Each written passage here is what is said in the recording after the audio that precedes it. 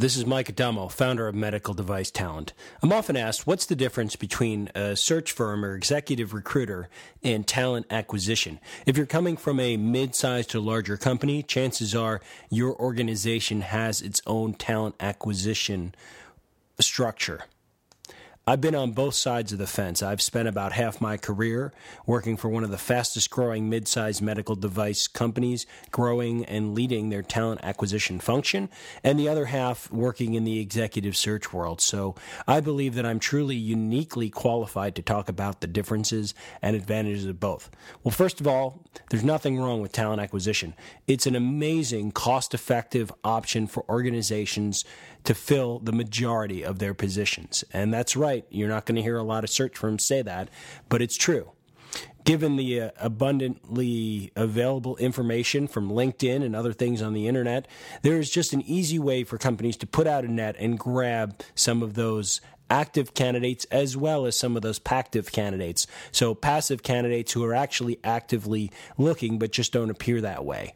Where things get a lot different is in expertise. So if you look at search firms, these folks are specialized individuals who spend their time in a market niche or segment, typically within a function of an industry. For example, someone might spend their entire career working on medical device research and development. So they might be working on that for 10 or 15 years. In fact, I've spent over 10 years in medical device research and development and over 7 years in medical device marketing. It's hard for talent acquisition to develop those expertise, to understand what's going on in the various companies, to understand that niche in a way that an expert recruiter can, and also to influence and leverage candidates based on a relationship not just with one company, but over time with many companies. So to be able to help candidates architect their career.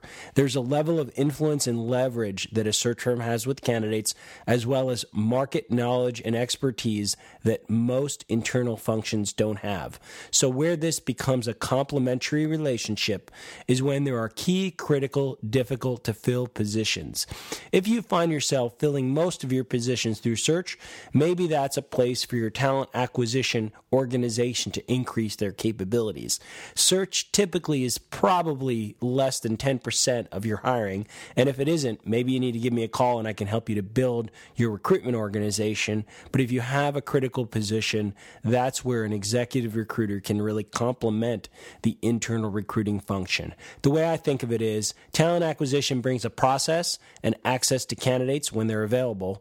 Search brings relationships and market knowledge and access to candidates. So combining those two capabilities, you can truly fill those difficult positions as quickly as you can with the best talent. So give us a call here at Medical Device Talent or visit my podcast at rctmpodcast.com. Thanks for tuning in and have a great day.